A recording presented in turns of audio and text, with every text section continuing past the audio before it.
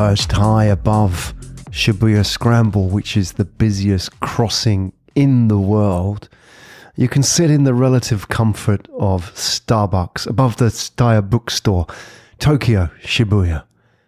Now, 3 million people cross this small piece of real estate every single week. And if you've seen the videos of the Shibuya Scramble on YouTube, you'll see hundreds, thousands. Some people estimate 2,500 people at peak cross that X-shaped crossing at one time. So, what does that tell us? It tells us that, well, Tokyo, Shibuya is a pretty crowded place. So crowded, in fact, that train station is one of the busiest train stations in the world. There isn't a lot of space to move around.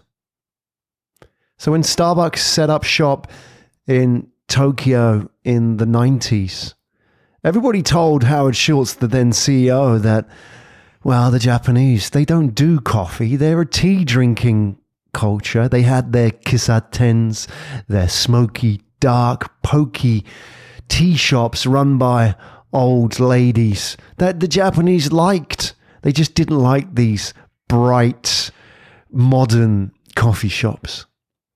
But Howard Schultz didn't listen to the quote-unquote experts, and instead he entered Japan anyway. And Japan, as a Starbucks franchise, was the most profitable in the world, until later on Starbucks Shanghai opened. And interestingly, both of these cities, Tokyo and Shanghai, have the two biggest Starbucks in the world. The Shanghai Starbucks is a work of art. It can hold 1,000 people. It's incredible. And it has a huge kettle, this bronze-plated kettle with works of art from local creatives. Tokyo and Shanghai together as megacities combine to form a population of 73 million people. That's greater than California and Texas combined. You think about the landmass of those two American states, and you've got that in two single cities. Now, the interesting thing about both Tokyo and Shanghai is this, that almost all of those people came from outside. In Japan, there are very few what they call Edoko, which are the third generation Tokyoites. This is a small percentage of people from Tokyo. 95% of people who live in Tokyo today have families that were born outside of Tokyo. They came from the provinces, Gunma, Akita, and so on. They moved to Tokyo. They lived in small one-bedroom apartments, or euphemistically called in Japanese English, mansions. Very little space. I've lived in one myself. It was a shoebox. So most of the time, young Japanese in particular spent seeking out space where they could hang out. Now, everybody's talking about space today, audio space.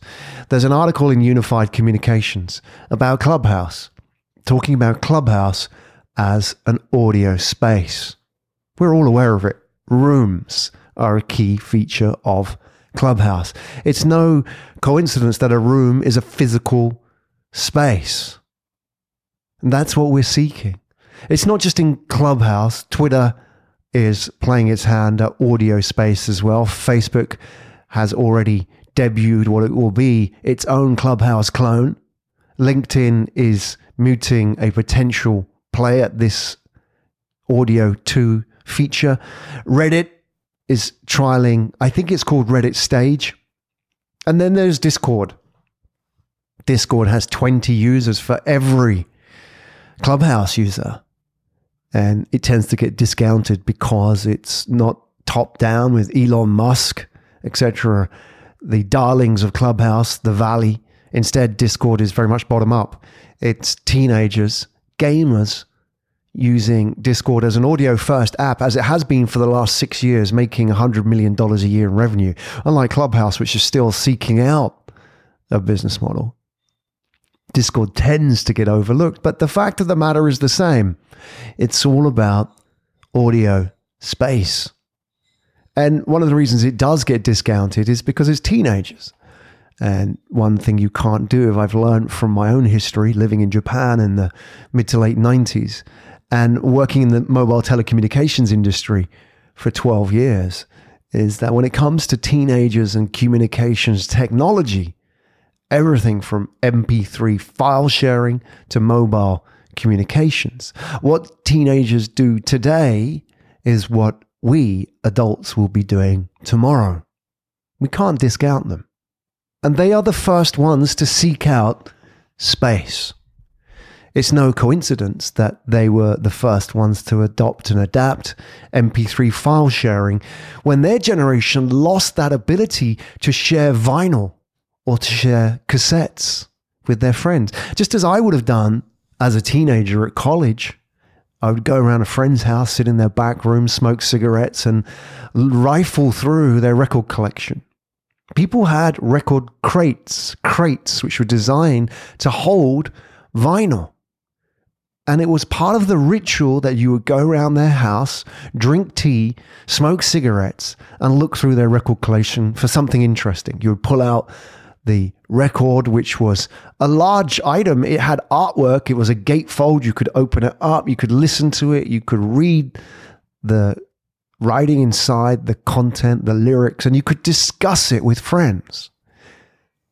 Records, vinyl created space. It was a physical space where we connected together around audio. And it's happening again today. We're seeing it everywhere.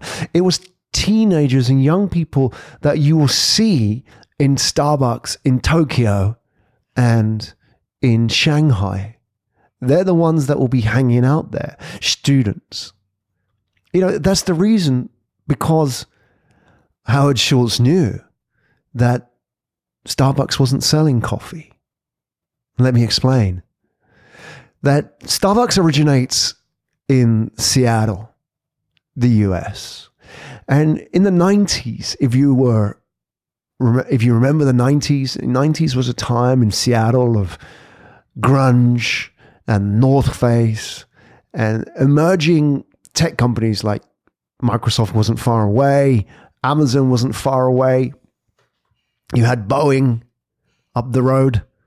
Seattle was one of the few places in the US where young people could find opportunity in a world where, if you think about all the traditional industries, like automotive, for example, they were being destroyed, pulled apart.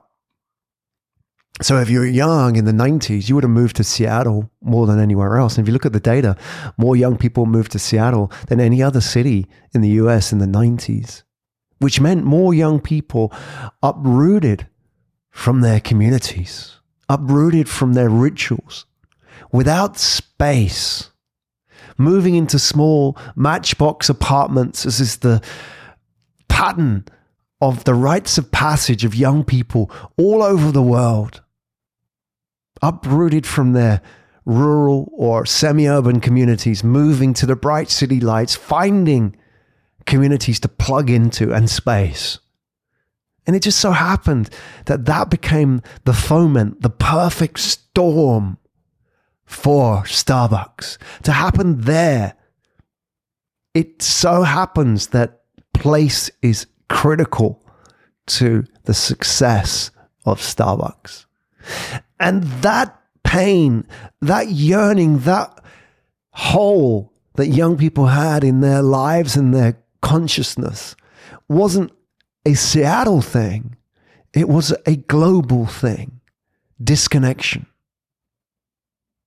If you look at all technologies, from Thomas Edison, the invention of the telegraph, to the cell phone king, Nokia, as a company I worked with for many years, to Facebook's social network, to today, podcasts, Clubhouse. Technology is and always will be about connecting people. Howard Schultz didn't sell coffee. If you want a coffee cheaper and faster, go to McDonald's down the road.